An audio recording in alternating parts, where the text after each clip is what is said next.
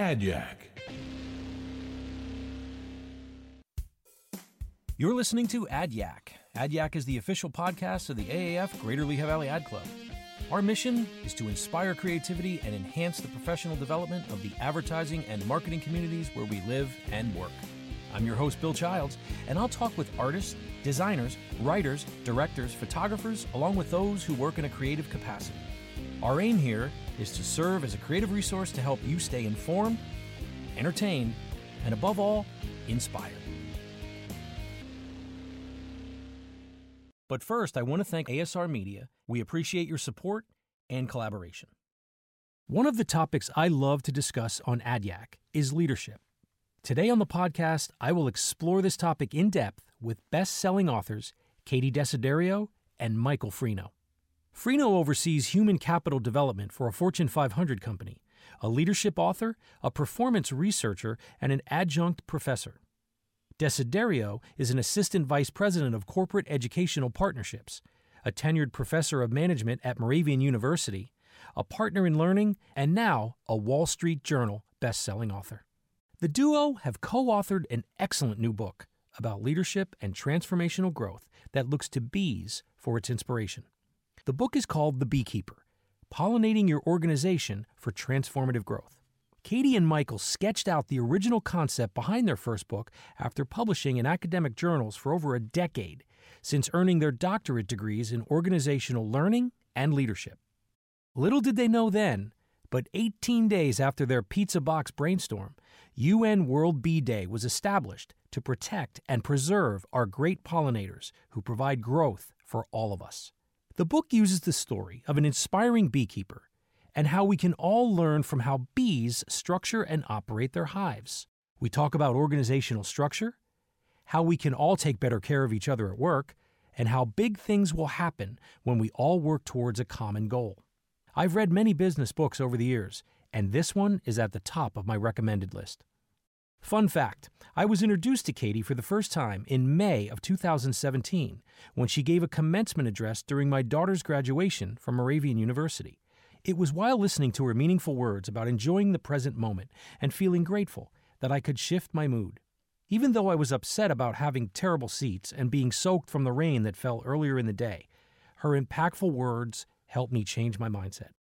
She allowed me to witness and celebrate my daughter's accomplishments with the proper attitude. To me, that's why Katie is such a great leader. We talk about that commencement address, the power of positive change, growth mindsets, creativity, and company culture, and how we can all learn what it means to place ourselves at the core of learning and growth for people in our organization. Prepare to be inspired, entertained, and enlightened. Here is my Yack with Katie Desiderio and Michael Frino. All right. Well, welcome, guys. This is exciting. Today on the podcast on Yack is Katie Desiderio and Michael Frino, co-authors of a wonderful book that I read over the summer called The Beekeeper.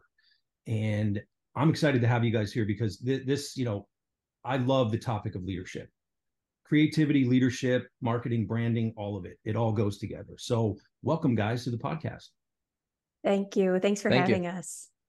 So I want to start with Katie. I know you from your work at Moravian, and I've spoken in your class several times. Michael, I don't know you, so why don't we start with you, Michael? Give me a little background story, a bio of your work history and how you got to where you are today. Sure. So happy to be here. Thanks for having me. I work in the sales space, so I've been a sales guy for 25 years now. Started off in the benefits payroll industry, moved into pharmaceutical sales and then medical device sales. And more recently, I've taken on some roles in leadership development. So work, in corporate America, running leadership development, management development.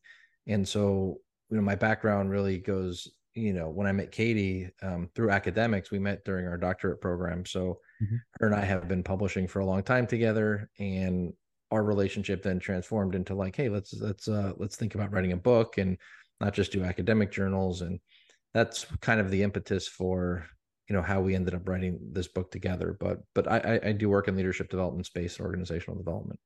Awesome. Thank you. All right, Katie, how about you? Yeah, so as you mentioned, Bill, I work as a faculty member in the School of Business at Moravian University. I've been there since 2009. And I also do, leadership development consulting work. And in that space, and kind of where my two worlds collide, I'm able to have kind of one foot in industry and then one foot in like the kind of scholarship space.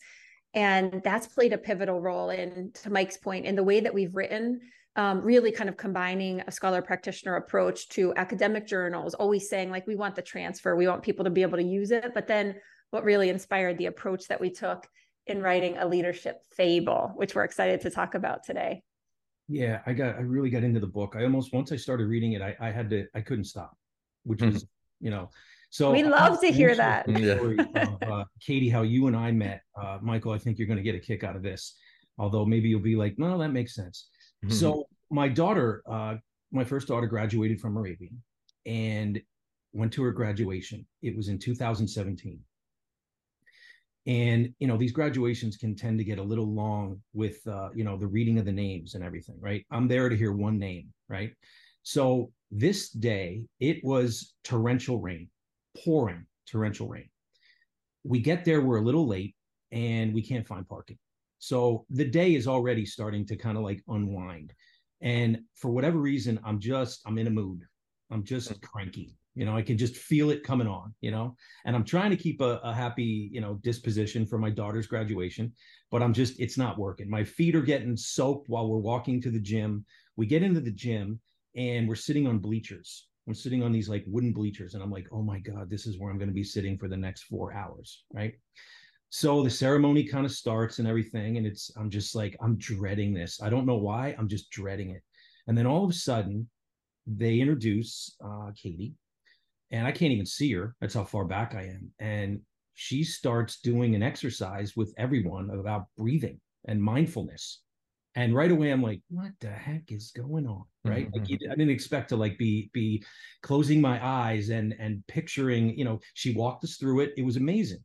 And it was this whole thing about, think about how amazing this day is. And you're here for this, and be mindful, be present. And it shook me out of my funk, And I know you did the rest of the talk and what you did, and I enjoyed the day. You kind of, and then I sought you out afterwards because I was writing a column at the time for the Morning Call, a weekly column on creativity in business, and I said I want to do a column on you, and we did a column called "Finding Sunshine Through a Rainy Day," and that's how we met. So I met her through a mindfulness exercise at a graduation ceremony. That's how I met you. Universe moment, right? Right. If that's not like the universe saying you guys should like probably like know each other. Yeah. I don't know. Yeah. So Michael, just by me knowing that you know Katie and you co-authored a book together, you're in my tribe now. So thank you. Yeah, not surprised about that too. She's helped me through many of those situations. It's amazing. Okay, let's get into this. I want to find out how did the book come together? What was the genesis of the book, and how did you two decide that you're going to write it together? Because that's not an easy thing. Usually, writing sometimes is a very solitary act, So how did you guys manage just to kind of work together to write the book? And really, the second part or the first part of that question was, what was the genesis of the book? What made you want to write it?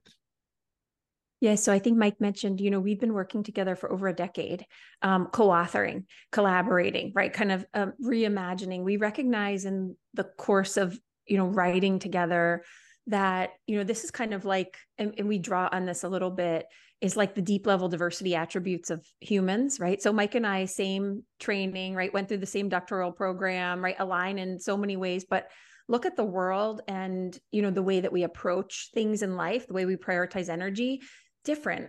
And so there's a space for us to kind of be present as we learn about each other. And I think in that space, that's helped us to imagine, where we've gotten in the progression of our writing together, but also in this space of, the beekeeper coming to life. And so, I really started, and I kind of came to Mike and said, I have to write a book for my next promotion at Moravian University to go up for full professor, like, what do you think about that? And at first he was like, oh, well, like, let's talk about it.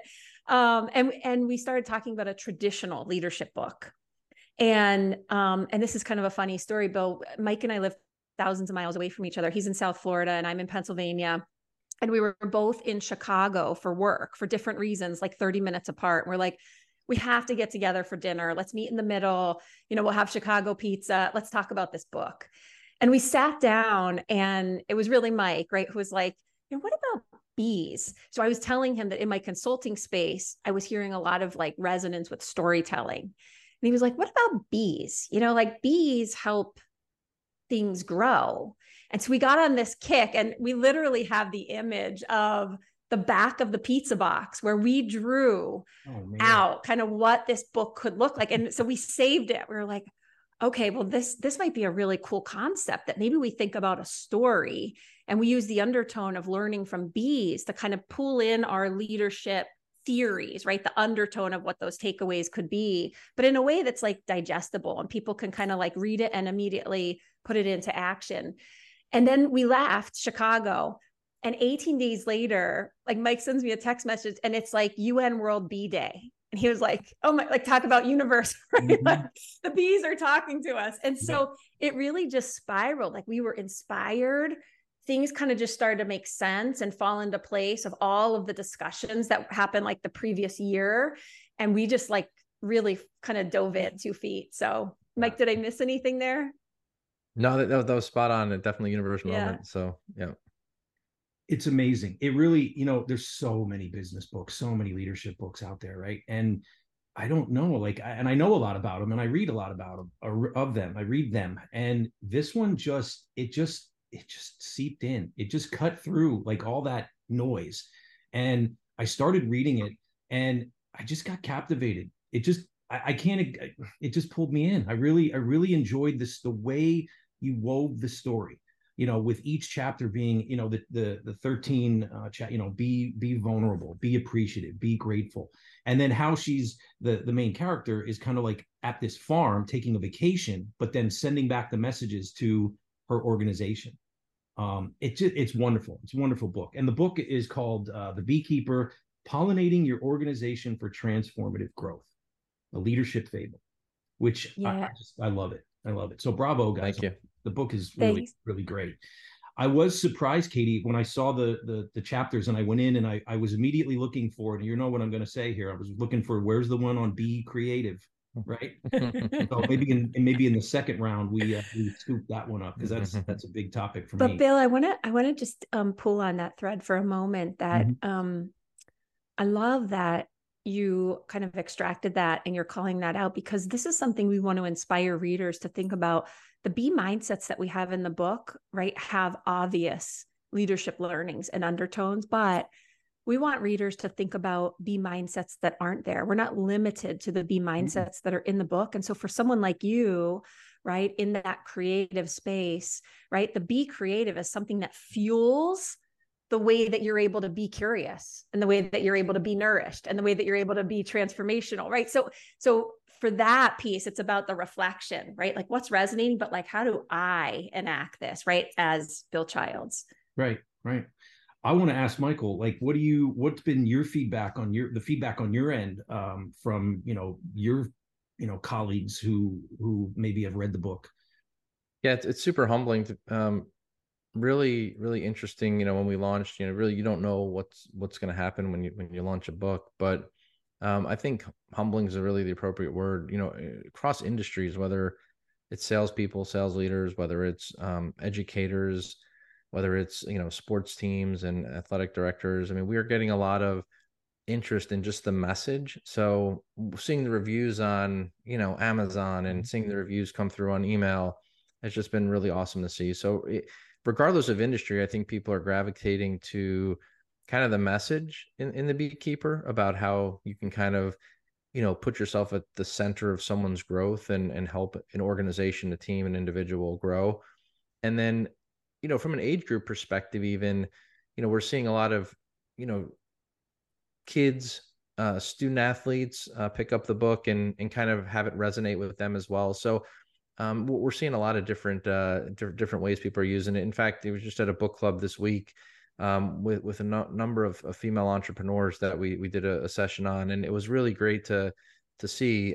Katie and I have been kind of talking about, you know, what do these conversations look like when people want to engage in using this through their book clubs. So wide variety of age groups, genders, and obviously certainly industry.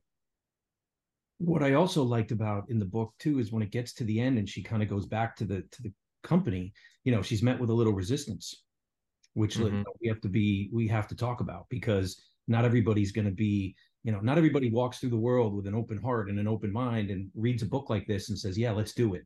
There's those naysayers, those people that are just like, so what I want to ask is, have you guys ever worked in like what would be considered like a toxic environment?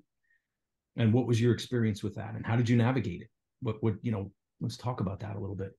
Yeah, so I could take this one, and I'll say yes, I have. And I actually just had a conversation with someone recently about this, because I think sometimes like our training, right, in leadership development, it is a blessing and a curse, right? So there's also high accountability for, we better enact what we espouse to teach and to, right, encourage people to do as leaders. And so in this specific instance, working with a toxic leader, I actually felt the emotional responses personally. And it was actually a great moment for me to learn about myself and to learn about what I care about and the passion that I put behind my work. But it also goes back to that space of, we can't wallow in our own self-misery, and we have to be part of the change. And so it took me time, right, and leaning on the members of my STAR system to acknowledge that there were real emotions tied to the impact of working with an emotional or a toxic leader. But then also, what am I going to do about it? I'm not going to sit back and admire the problem, right? But how do I become part of the solution? And that's really about taking care of the people around me to make sure that we're progressing. So there was a space there of like, even when I'm in like coaching, how am I putting myself in the shoes of people who are saying like, I work in a toxic environment. How do we unpack this? Right. And I could draw on some of that experience, to think about that. How about you, Michael? Yeah, I think there's always elements of, opportunities to get better as organizations. Worked in a lot of different companies. Certainly, leaders and managers have an opportunity to kind of think through how they're working with their teams and what kind of environment they're creating. And so, yeah, when it does happen and when we do see kind of a cultural shift from, hey, this may have some cultural implications, I think interventions are really important, and catching that early and making sure that someone is placing themselves, kind of going back to the theme of the book, at the center of that cultural transformation, and saying, hey, we've identified this opportunity and now we need to kind of act on it to make sure it doesn't get toxic. But I think it's that awareness of, hey, could this be a cultural problem down the road, and addressing it very quickly and swiftly so it doesn't kind of permeate through the organization. Well, they say that the number one reason people will leave a job is because of a bad boss. You're not right. Money, it's not opportunity, it's not the work or the company. It's usually a bad boss. Yeah. And sure. I'll tell you what I think. Lesson that I got from the book is that the bees all know what they need to do, and they do it, and they work together. Now that sounds very simple, right? That sounds like almost like ridiculously simple. But yet, you bring in the human element and we complicate it. So ego comes into play, right? And it just, things get very sticky and very weird very fast, right? I just think that there's so much more we can all do if we all just work together. And I know that sounds oversimplified, but I think that's the message of the book. Work together. Know what your role is, support each other, help each other, and all those things. Be vulnerable, be curious, be, empathetic, things that they don't, I don't think they really teach maybe they do now. I mean, Katie, you could talk to this in business. I mean, are you teaching that in your class? I would imagine you would be, right? How to Yeah. be Yeah. empathetic, how to, let go of your ego. Don't let that drive your decisions. Be more vulnerable. People get very uncomfortable with vulnerability, right? Yep. You go Yeah. into meetings sometimes, and I talk about this a lot on the podcast, where one of the greatest things a leader can do is, if a question comes up that they don't know the answer to, say, I don't know the answer. Yeah. I Right. know. Don't escalate commitment to the wrong thing. You're Right. absolutely right. Right. And you can build, and you know what? I don't know a lot about that. Can you teach me? Will you show me? And now you got the person that you're working with, you're building trust. They're going to want to help you learn about that problem. It just kind of builds off itself. But so many people in leadership positions feel they have to have all the answers, because that's Yeah. why they're in that position. They need to have all those answers. And I say, no, you don't. Be open You're to, so right. yeah. And Bill, you're kind of pulling on, and you mentioned this earlier that, effective leaders really, and these are your words, right, have an open heart and open mind. And in that space, right, one of the chapters is be growth minded. But that's really that, goes back to Mike's message of the art of learning to be proximal is about keeping yourself at the core, at the heart Mm-hmm. of learning and growth. And as leaders, we have to be mindful, and I'm always really challenged in this space as a mom, right, to a 9 and 11-year-old, that they both want to be treated different than I do. They both learn different than I do. They see the world different than I do. And so how do I show up as their mom and learn with them, right? And then that's transferred into how we work with adults, right? To say like, well, that's an interesting perspective, because, that's not necessarily how I see it, but how do I listen to understand instead of listen to respond, to kind of welcome those differences. But two, we're not going to do that in an environment that's not safe. And so the role of the beekeeper is to create that safe environment for the bees to do what they do best, and that's to work together. And so in those opportunities, right, we really have to think about that foundational piece, because in a lot of ways, people are fearful to say, I don't know, right? And so we go back to that space that we're creating, that people can really show up to learn and grow every day, right? To just try to be better tomorrow. Yeah. What about Michael? You can take this question. Tell me about a leader that you worked with that inspired you, or an inspiring leader you admire. Could be someone you worked with, or maybe it's someone you haven't worked with. Yeah, A for leader sure. that inspires you. Yeah, no, absolutely. I mean, I think there's so many different ways to think about inspiration. I think, it's really important in organizations in general for us to encourage leaders to share kind of their framework or leadership philosophy, or what kind of inspired them. And when we do that at a corporate level and get people creating that environment of vulnerability where they're sharing who they are and how they lead, it really kind of gives you some insights into different perspectives. And I can remember one leader in particular, inspired me to kind of get out of my comfort zone. And you can get very complacent in doing what you're doing, and apathetic, and just like, going through the motions. And by putting yourself in challenging situations, it really helps you grow. And the analogy that he used was, to kind of put yourself in the deep end of the pool where you're always treading water and you're not comfortable sitting lounging around. And that's when the best growth happens. And so I've always kind of taken that mindset of, when I feel like I'm comfortable, is to like put myself in a new role or a new job, or take a stretch assignment, or do something different that is going to challenge me to help me grow. And Katie and I publish a lot on this in the space of flow, and that's kind of the impetus for that, right? When you put yourself in a situation where you don't have the skills and the knowledge to meet the challenge, you quickly start growing and developing those, and that's when you get in the zone. And so it's I think the leader who inspired me, probably provided that's probably the best guidance I've gotten, that's helped me grow personally and professionally and inspired me. Okay. Katie, how about you? Yeah, so I'm thinking as Mike was talking, so many people have influenced and touched my life, but I go back to, a college faculty member who is really the reason that I ended up going into academia. So, I was working 6.5 years in corporate marketing, and she called me and said, I want you to come back and teach a sport marketing class. And I said no 5 times before I said yes. And, in the spirit of what Mike just shared, like I really moved myself way out of my comfort zone. And also, as a Pygmalion effect moment that like, I didn't see the things that she saw in me. And, she then inspired action where then I started to believe in myself, and then it propelled, right? I mean, going into something I love so much. Like I can't imagine if I stayed in the career I was in, right? Because I didn't have near the passion for the work that I do today. And so much of that I think has fueled how I lead, how I work with students, how I identify the things I see in people to help them believe in themselves, to continue to kind of, that ripple effect. It's amazing. Back to what Michael was saying, I have the phrase that I always think of is get comfortable with being uncomfortable. And I think I've used that in my presentations in your class already. Yep. I want to ask, and maybe Michael, you can take this one. What do you see as the biggest challenge facing leaders today as new generations enter the workforce?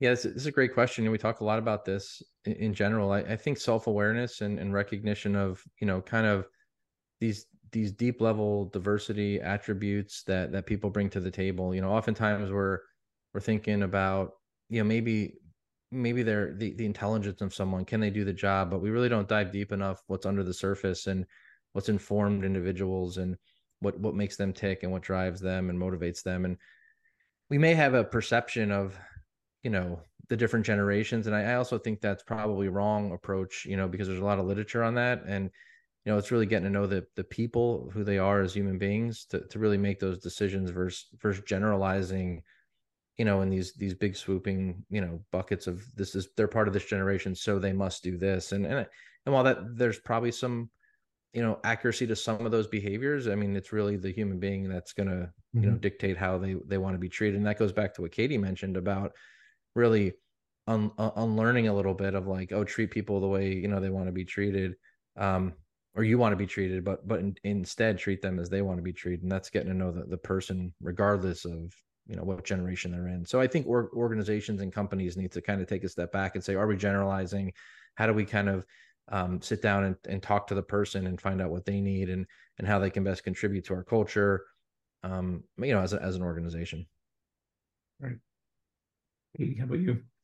Yeah, I want to add to what Mike just shared, and that comes down to, let's remove ego. And when we're bringing, right, especially younger people into the organization, let's create a space that we could lead from every seat, right? How do we share talents? How do we learn from each other? How do we create a space where you could say like, wow, like I never experienced that in all my years of work. And I love that you're bringing in this perspective, like show me, right? Help me understand what's the resonance there. But that's also the space of like putting aside, like, well, I've been here for so many, like, let's never use that phrase. And to Mike's point, let's come in, right? What's harder for adults than learning is unlearning. But that takes that place of, your ability and willingness to be vulnerable, to say like, well, I never thought of it that way, right? Great perspective. And you'll appreciate this in the work that you do. Like maybe that message will land better, right? If I'm thinking about the receiver instead of what I want to say or what makes sense in my mind. Okay. I love that. I'm not sure if you know this, but I recently took a position at LCTI. I teach advertising design now. Love this. This year was my first year. And so fitting. Well, that's what a lot of people say. But I'll tell you what, boy, did I make a lot of mistakes. And boy, did I learn a lot about myself that first year. Oh my God. And Monday is year 2 and I'm going in.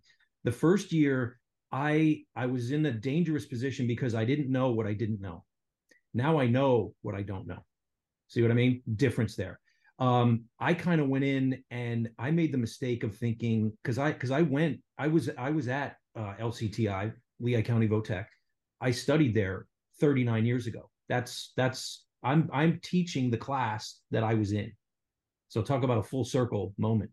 So I went in there thinking these designers or these students were all just me 39 years later. Not the case at all.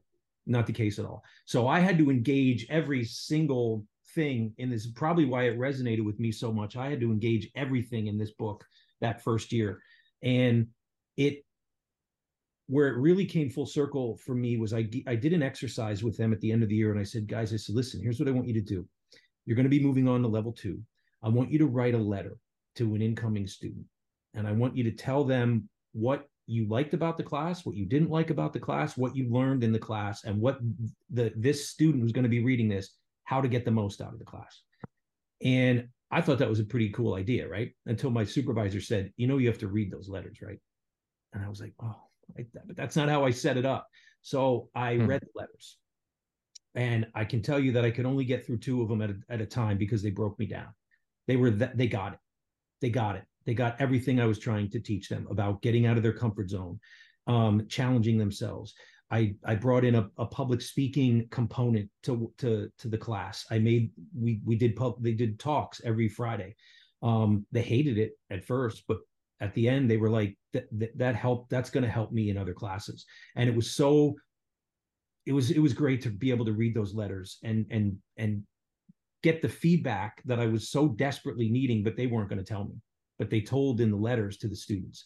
Now, I just think to myself that everything I thought I knew about leadership, I had to go kind of like a little bit out the window when it came to teaching, because everybody learns differently. It's like an organization. It's like I'm leading this team, but they all learn differently. Some are more visual. Some want the rubric. They want to know like how they're going to be able to get the high score, and you have to be able to adjust your approach. And I had to be able to adjust my approach to that. So I'm excited about going into what I call season 2. Because I can bring in all that stuff that I've learned the first year now to the second year. I feel I got the chills when you said, the letters broke me down. It's the piece of like teaching and, I think really in just like helping people see what they can do, how they could be better. Right. And then that seeing the transformation or watching the progression of that growth is like, there's no price tag on it. Nope. But 2, what you're sharing with listeners right now is really, the spirit of be growth minded, but the learning never stops. Like we make a lot of mistakes as adults all the time. Right. But how do we see them and say like, what do I want to do about this? Right. Do I want to just continue to do that and escalate commitment that like, too bad, so sad? Or am I going to say I'm going to pivot and adjust, right? And try to see it better or do it different or prioritize energy in a different way. And, that's something I think in all spaces in our life that like we have an opportunity as leaders to not miss that. Yeah. Michael, did you ever have a teacher that kind of, maybe inspired you or saw something in you that you maybe didn't even see for you? Because that's one of the things that I love about what teaching can do is a good leader or a good teacher, and a teacher is a leader, when they see something in someone that person doesn't even see in themselves yet. And then when you see that those 2 things kind of come together, wow, talk about magic. Yeah, I'd like to think so. I mean, they no one's directly told me anything like that, but what I can tell you about my experience with my professors and teachers is that, I always gravitated towards like a smaller school where I could, have a more intimate and close relationship with the teachers, because, I think I learned a ton that way, and that's how I learned. And going back to kind of learning styles and how people best learn, I needed that interaction. And my teachers ended up being really my close, colleagues down the road. I've leaned on them for mentorship, for assisting me as I, went on my academic journey. And so they inspired me to kind of want to get into academia because of that nice relationship that, that environment they created where we can continue our relationship after college and after school. So, I think inherently, without saying it, I think you can tell that people kind of, encouraged me to kind of go into academics and do that down the road. So it was certainly a good feeling when professors want to collaborate after you graduate with them or from the school and say, hey, let's do something together. That's kind of, an undertone of, they saw something in me, I believe. So. Absolutely. And Katie, you get to experience that in your role, certainly, right? Yeah, quite frequently. And I'll echo what Mike said is, I think that's where, and I hear from alums all the time, right? But the relationships evolve, right? And there's reciprocity of teaching and learning, right? Where I might have someone in the classroom, but I can learn just as much from them as they may have learned from me. And how do you continue to, evolve and invest in those relationships and the people that you come across on your journey? I kind of equated teaching to surfing, in the sense that there's days that you're going to just all the way, you're going to hit all the waves. They're all going to come in. You're going to ride them all in perfectly, and it's going to be wow. And then you go, I'm doing that tomorrow. No, you're not. No, you're not. The next day, you can't even get up on the board, and you got to be okay with that. And I struggled a little bit with that at the beginning of the year in my role, because I wanted to duplicate that amazing experience every day. I couldn't even duplicate it. I have two classes, so I have an AM and a PM. I was even not able to do it. If the AM was like a great surfing day, the PM would be like crash and burn. I'd be like eating sand all day, and then think like, well, what did I didn't do anything different. So it's that mindset. It's getting that your head around the fact that like this is just what it is, And I know I made the mistake. This was the biggest mistake I went in. I went in thinking I was the creative director of this young agency, and these were all the designers, and I'm going to teach them all. Like we're like, oh, that was like, whoa, no, not at all. It's a level 1 class, so really I'm kind of teaching them like the basics, visual literacy, color, type. We're not diving deep into paragraph styles and InDesign. It's more about getting them to get uncomfortable with being uncomfortable, coming out of their comfort zone. I told them that I said, my job is to assign projects to you to help you discover yourself. And your job is to show up for that process. See how simple that is? That's I can't make that any more simple. Just like the bees can't make it any more simple. Like if you knew nothing about leadership and you read this book and you applied those principles, you'd be an awesome, amazing leader, and you'd succeed beyond your wildest dreams. Yeah, two things I want to say, Bill, that in your example is, first, the surfing analogy is, I think we have to acknowledge every day that we're human, right? And we are going to have good moments and bad moments. We're going to have up days and down days, right? But let's not like stay down. Like, let's not, right. Let's pick ourselves back up, right. And get back on the board again. Yeah. And use those as learning moments. But two, there's also, the book is about you choosing who and how you want to be as a leader. And we get to choose that. Like, we author our own story, and our story impacts every single person that we touch along the journey. Right. And so in that space, there's things like, and this was resonating as you were saying, like I might have a section A and section B, and it might be two completely different experiences. And like, I remember kind of like the turning the mirror, moment for me as a faculty member, where I was like, wow, like I'm a high energy person, but why do I feel so tired and depleted, going into like the last class of the day? Well, I'm an introvert. And so, that was like me having the aha moment that like, I need alone time to recharge my batteries before I go into that next class of like, not a lot of stimulation and not a lot of interaction and not a lot of, because I can't bring my best self to interact with those students. But how do you give yourself permission to be you, right? How do you give yourself permission to say like, I'm not going to do it the way Mike does, but we're going to get to the same goal in really different ways. I love that. It's true. It's true. So I can tell you, I was in the field for 39 years. I did advertising and marketing, and I was a designer and all that kind of stuff, billboards, newspaper. I was at an agency for 6 years. And I told this story a couple of times on the podcast when it came to leadership. I was at Adams Outdoor for 2 years, where I met the most inspirational leader that I've ever experienced. His approach to leadership was this upside down pyramid. So in most leadership structures, the pyramid, the leader's at the top of the pyramid, right? Kind of like everybody is underneath supporting that person at the top.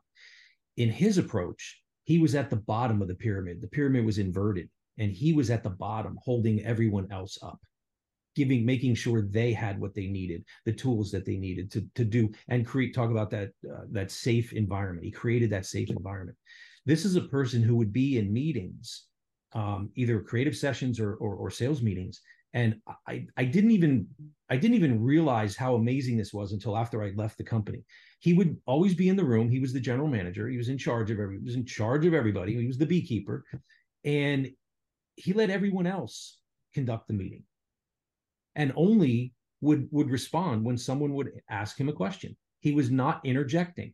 He was not trying to put his stamp on what was happening.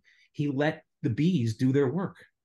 And I just thought that was so, and if someone would ask him a question, he would be like E.F. Hutton, that old commercial where, E.F. Hutton says, an old reference, everybody stops because they don't want to listen. And he would always do that pause because he was thinking. He never would just you knew he had to think about the answer because he wanted it to be correct. And I just thought, talk about a master class in leadership. And sadly, I only got to experience that 2 years out of 39 years. But I'm glad I got to experience that, because boy, did that inform me and how I took everything I learned from him and brought it into all the other places that I worked at as a creative director, as a marketing director. I was able to kind of bring his leadership style. And now that I'm thinking about it, he was the ultimate beekeeper. That's what he did. He just tended to the hive. He let the bees do what they needed to do. I remember the one time I said to him, John, you want me to run this creative session? I don't know what happens in a creative session. And he said, that's for you to figure out.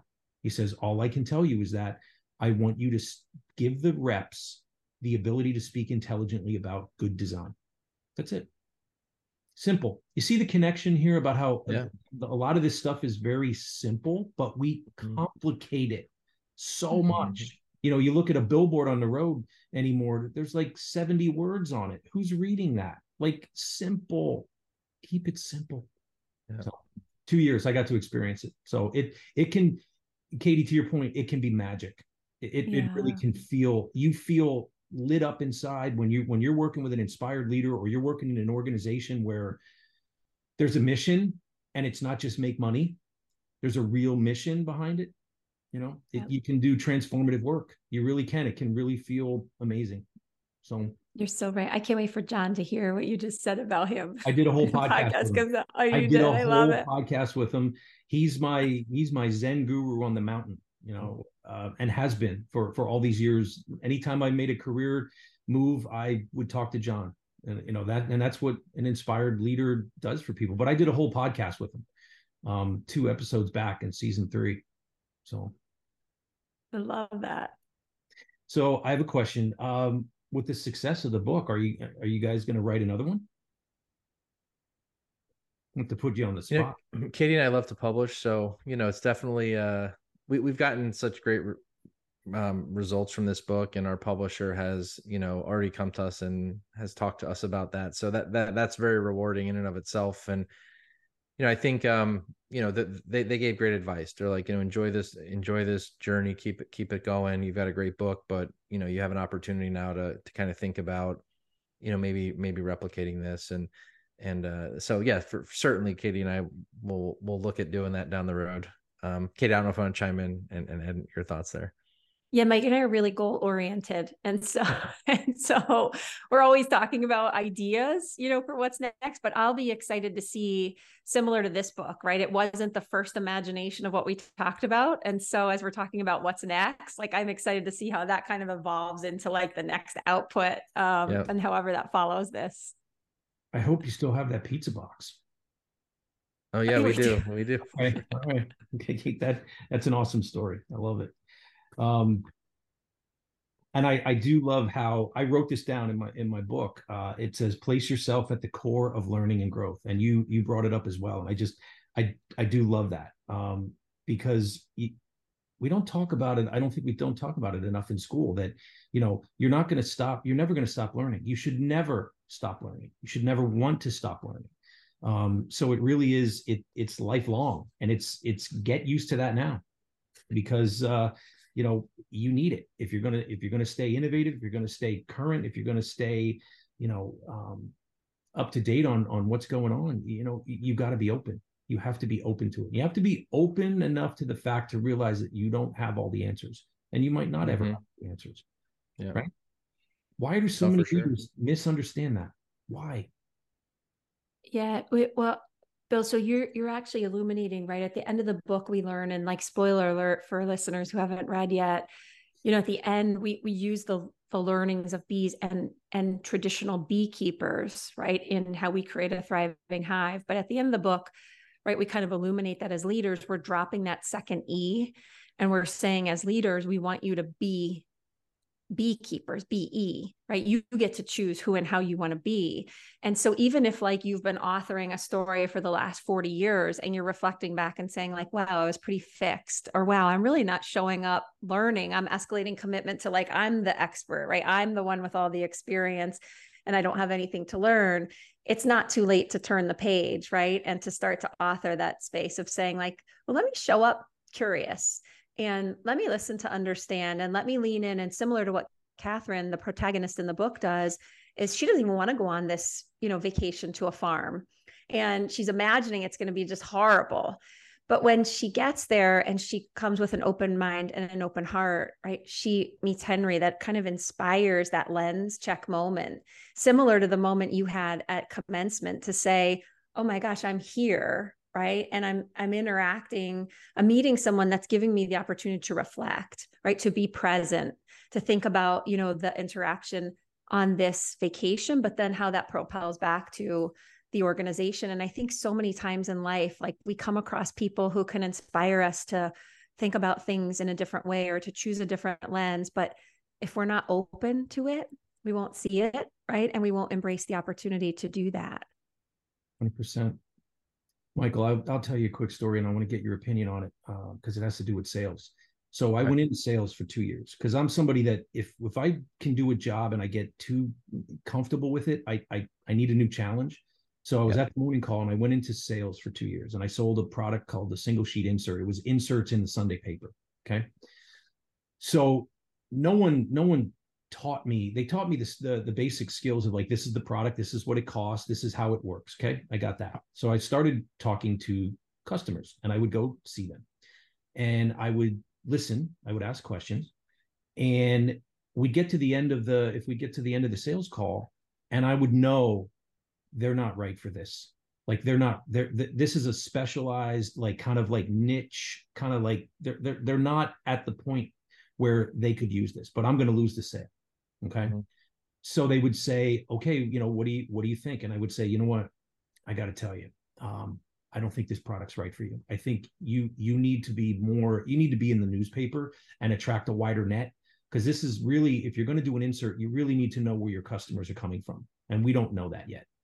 Mm-hmm. And boy, did that change the dynamic in the call, because what they would say is, well, but you were here for 2 hours and you're not going to make the sale. And I would say this because I didn't know what else to say. This is just what I said. I said, that's not what I'm not here for me. I'm here for you. Right. And I wasn't feeding them a line. That's just how I felt in my heart. And they said, okay, well, we feel bad. I'm like, don't feel bad. I'm here to help you. And right now I'm telling you, you need to kind of know where your customers are coming from. And I said, listen, and in 6 months, if you know that, call me back. Do you know every single person called me back and I made that sale 6 months later? Now to a sales manager hearing this story, they might be like, what an idiot, right? Because you have a goal in right now and you're walking away from money. You're walking away from your goal. Well, maybe it's why I only did it for 2 years, but I was more looking at it like what was the best for the customer. So can you talk to a little bit about that? As someone who's in sales, was I doing the right thing, or was I kind of, what should I have done there? I mean, certainly you're doing the right thing, right? I mean, that's a great story that I think, should resonate with a lot of different, sales professionals. I think many of us, when we take that approach of customer centricity and kind of understand the needs of the customer versus kind of our own needs, the sales will happen down the road. Those are seeds that you planted, certainly early on that, bear fruit later on. And I think customer interactions like that are really important. And so, just having been in sales, we've all been in those situations where you may feel like there's a, pressure to hit a sales number. But, if you take a step back and say, what really are we doing for the customer? Though, like I said, those will bear fruit later on. And you just got, the more activity that you do, the more interactions with the customers you have, the easier it'll be to establish those relationships and trust. So you can perform at a high level, consistently, which is kind of what salespeople want to do, right? It's not these moments in time. It's creating an environment that you can have consistent sales performance growth over time, and do things for the good of the good of the firm and the good of the organization. But also being mindful of like, hey, there's a bigger picture here of really helping the customers understand, what they need to help grow their business. And I think most salespeople hopefully have that lens with their customers. And I was just thinking about this now as you were talking. I leaned into my be curious. This is really Yeah. because I would just ask questions like, why did you start this business? Wow, this is really interesting. How long? Where do you see yourself in 5 years? I just would ask questions, and within those questions would come the answers that I would need about whether or not I could help them or not. But sometimes I would spend 2 hours and I would make the sale, and because I thought this is right for your business, but I wasn't comfortable selling something to someone that I knew wasn't going to benefit them. And all it was going to do was I was going to take their money and it wouldn't work and I'd never see them again. So I kind of went down. Kudos to you for doing that, right? That's important to recognize. And the curiosities, kind of those intangible skills that, you really need to have in sales, because the curious salesperson is really a successful salesperson, in my opinion. But I never felt like I was doing it right. I felt like even though I was doing what was right by the customer, I didn't feel like I was doing it right. Does that make sense? Yeah. I mean, it's turning down an opportunity, potentially to sell something is tough. But I mean, you did do it right. I mean, I would shift the lens there. The right way to do it is to look at, what the customers need and what they want. And it sounds like you referred a different, competitor or a different kind of product. And I think, equally you need to be, all salespeople need to be well versed in what's out there, especially if they have the customer in mind, competition and all. Well, the good thing about that was that the competition I was referring it to. I worked at the paper too, so I good. Okay. would send out another rep to go referring it to another company. Right, it wasn't another company, but even with that kind of stuff, I always told people at the agency never badmouth the competition. Like, don't do that. It's not right. Good. There's just don't do it. Don't go down that road. So, and what I didn't realize at the time was how that dot was going to connect for me in the future, because as a creative person, as someone who had to sell creative, I had to learn how to talk to customers and how to kind of pull out the points of, what makes this campaign, why I think this campaign is going to be successful. So even though I wasn't the greatest salesperson in the world, that dot connected in a big way when I got into the agency and had to kind of sell creative as a creative director. So yeah, well, I mean, that goes back to your whole point of like being proximal, right? I mean, being proximal is, proximal by definition is putting yourself at the center, like it's the center of the body. So if you think about it medically, it's really the center, your torso, you're closest to your heart. And so we want people to think about that as placing themselves at the center of learning and growth. And so when you, as a creative director, or you as a salesperson, really place yourself at the center of your customers' growth, what do they need? What's going to help them grow their business? All of this kind of transcends and says they're doing it for the right reasons. They have our best interest in mind, and that there's more commitment to, work with you, and more relationship and trust that's built, whether you're selling a product or helping someone achieve a career goal. I think that's being proximal in those situations is really important. Yeah. And I think in that scenario, everybody wins, right? It's not just like one person winning over another, or making the sale and then just moving on to the next, knowing that like, well, I'll never see them again because it's not going to work. So interesting. I wanted to ask both of you, what's something that you wish you knew when you were starting out that you know now? Like a lesson. Okay, you want to take that first? Kind of like, maybe like a lesson you learned the hard way, or like, boy, I wish I would have known that 20 years ago, because I got like 75 of them that I could share with you.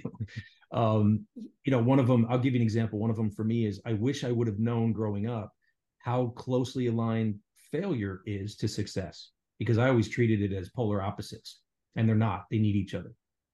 So that's one for me, is that if you're not, failure and success need each other, because if you're failing, it means you're trying things you're not comfortable doing, and that's how you're going to grow. That's how you're going to learn. So that's a big one for me. So what do you guys have? Go ahead. I think a big one for me, goes back to something you opened with earlier, Bill, is, that there's so much strength and courage and vulnerability. And as a young person, I think I struggled, right? I was an athlete my whole life and, played through college and very focused on the outcome, right? And the, personal performance and really not thinking about that space of like saying, I don't know, or, I have a lot to learn, or, there's almost a humility that I think I developed over time. But that really came in safe spaces, right? With mentors and people that helped me to realize, right, what can happen when you kind of lean into the vulnerabilities, and something I really try to model, today as a professional, and of course in my personal space. How about you, Michael? Yeah. And so, when we think about a lesson that maybe I learned early on that I think I can apply, that applies today, being patient, kind of coming out of our book as a B mindset, it was really important. I think early on was very focused on achievement and goal oriented, which is great, right? Like getting to the next level, getting to the next promotion, getting to the next career spot in my life, making the next, dollar. And I think that's great. I think we should be goal oriented and have a high sense of achievement. However, the be patient mindset is critical, because when you can kind of step away and say, okay, maybe I don't need to make a little more money or get a new job title. Maybe I need to do something different and take a demotion, or maybe even move laterally to get a new skill and acquire new things so I can be the best version of myself and the best organizational asset. That is more meaningful, I think, to organizations and individually in teams, when you can have a broader perspective on the business, more skills. But oftentimes early on, I was very focused on moving through quickly. And I've recognized very quickly that it's okay to be patient, do new things, try new things, challenge yourself. And then your career will grow exponentially when you have those skills that you've acquired to, achieve, your ultimate goal, which is, obviously contributing to the firm or the organization, and then, being a good organizational asset, for the company. So be patient, I think, is something I wish I learned very early, and not rush through things. Yeah, I can agree with that one. And you know what? You do that, you make an impact, which is the biggest thing of all. You impact the people around you, you impact your coworkers, you impact your clients, you have impact. So, I'm curious about this. Were there any, in writing the book, were there any like disagreements or arguments that you guys had or was it pretty easy to like decide the writing of it? Curious about that. I think we get this question a lot, almost in every interview podcast we do, because people talk about co-authorship and how difficult of a road that is. But if Katie and I probably didn't have our 10 years worth of experience writing in academic journals and going through very rigorous review processes where we're getting critical feedback and having to navigate it, the peer review process, perhaps that could have happened. But I think we both know how to work with each other. And there weren't too many really difficult disagreements, right, Katie? But I do think that there's one incident. I don't know if you want to talk about the work-life balance thing, because I think it was something that we talked about that had meaningful dialogue that ended up, really resonating in the book. Yeah. So, Mike illuminates, right? He and I are growth partners. So we have tough conversations and we disagree with each other probably on a daily basis, right? But we learn from each other, right? But we have such high, respect for one another that I think it's easier to have those conversations to say like a completely different way, right? And we can walk away from it and come back and revisit it. And to his point, the work-life balance was one where he said, when you go on vacation, you shouldn't be sending emails.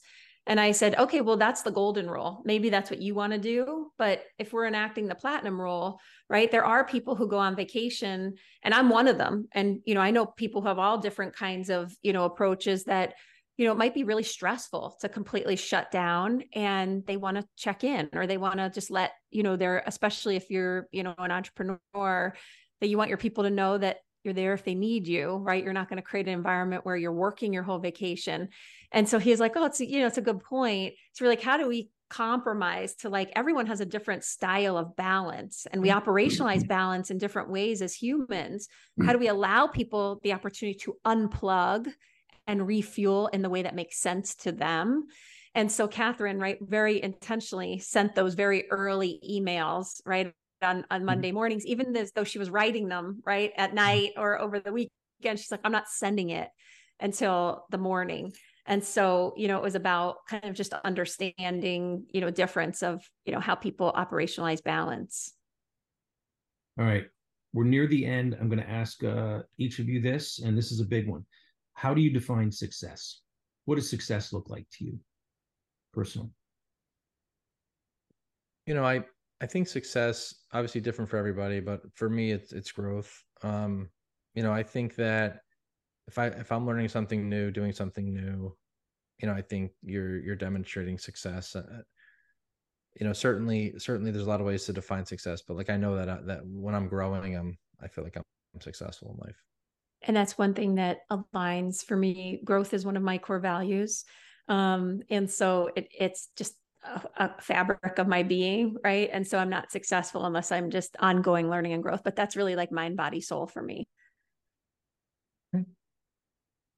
Guys, this was a lot How of fun. about you, Bill? How do you define success? For Curious. me, I think, you know what? I've had a lot of conversations about this. And my wife, Kelly, helped me with this one. Really impact. The impact I leave for the people that I've helped, and the people that I've helped, especially now with teaching, and setting them up for their future. I think that's where what I love about teaching so much is that I get to play a role in their journey. I'm meeting them on this path. We're only together for 10 months. And then, can I have an impact on their life in a positive way? Love that. I love that. So and powerful. How you put a price tag on that, because no, you don't. There's no price tag. The one letter that I got was not a letter that was put into the pile that was written for a former student. It was written directly to me. And this girl put it on my desk. She didn't hand it to me. And I keep it with me, and I'll probably always have it with me, because I felt she had talent, but she didn't see herself as talented. She didn't. Every time I tried to say, this is really good, she's like, no, it's not. I'm like, no, it's really good. You're good. And she wrote something that just went right into my heart, because she was like, thank you for never giving up on me. See, I can't even talk about it. I start getting emotional. You never gave up on me. You never, your passion for me wanting to get better never wavered. I will miss this class. You had a great year. Thank you for being a great teacher. And she doesn't want to go into art, but she showed up every day for the process, sometimes unwillingly. And she felt like I helped her. Like I in the sense that I didn't give up on her. Do you know what I mean? It would have been easy to kind of give up on her. It would have been easy to just kind of just say, like, you're not really suited for that. And I would never tell anyone that, really suited for this. Maybe you should look to get. I didn't do that. I kept at it with her, and it resonated with her. And this was a tough girl. This wasn't a girl that was like, something that was easy to kind of like write something like that. I didn't even know she was capable of that type of deep emotion, and she was. So to me, that's impact. That's and what you're identifying is like the reciprocity of impact, right? So you impacting her, and then that feeling that you get back of being able to give in that way. It's so powerful. I love it. I'm surprised how much when these kids, because so many of these kids they really are talented. And I don't think a lot of people are telling them that, because when I tell them, they get very uncomfortable. They're almost like, well, you have to say that, you're our teacher. I'm like, no, I don't. If I don't like something that you're doing, I don't have to tell you I like it just because I want to. Yeah. I don't. First of all, that's not who I am. I'm not going to be that person, but I'll find something good if I believe it, and then I'm going to tell you. But they get uncomfortable with it. They get uncomfortable with the compliments. And when someone is telling them that you're doing good, keep going, I love this phrase. One of my art teachers told me, make an intelligent mess. That's all I need you to do. Make an intelligent mess. I can tell when I love that. I can tell when be messy. Yeah, it doesn't matter if you might look at it and feel like it's a failure, but I'm looking at it and thinking, yeah, but look at how much it improved from the previous project. You're on the path. Keep going. Don't get discouraged. So, guys, I love talking to you. I could talk all day about this. This is a topic that I think is much needed leadership. I love the book so much. I tell everybody about it. And I when I posted it to LinkedIn, there's a couple people, I think that one of my friends said, this is exactly what I was looking for. So I think I might have been able to help you move a couple copies. So I don't know if Thank you. But we're so grateful. I do appreciate you. Yeah, I really did get into it. And I'm being serious about that. I read it. And as soon as I read it, I reached out to you, Katie, and I said, I want to have you guys on my podcast. And you were like, absolutely. Tell me when. And here we are. So thank you for doing this. I'm appreciative. I'm being appreciative right now. And I would say one last B to you would be well. Oh, thank you. Thank you, Bill. Likewise. Thanks so much. Thanks for having us. This was a blast. Take care. Thanks, Bill. Bye-bye. All right, Ad Yackers. Hope you enjoyed it, because we have many more great conversations planned and guests lined up ready to yak it up. Ad Yack is sponsored and produced by ASR Media. Theme song was written and performed by Dan Ross. Ad Yack is the official podcast of the AAF Greater Lehigh Valley Ad Club. Stay hungry, stay humble. Till next time. This episode of Ad Yack is rated O for, oh man, that was good.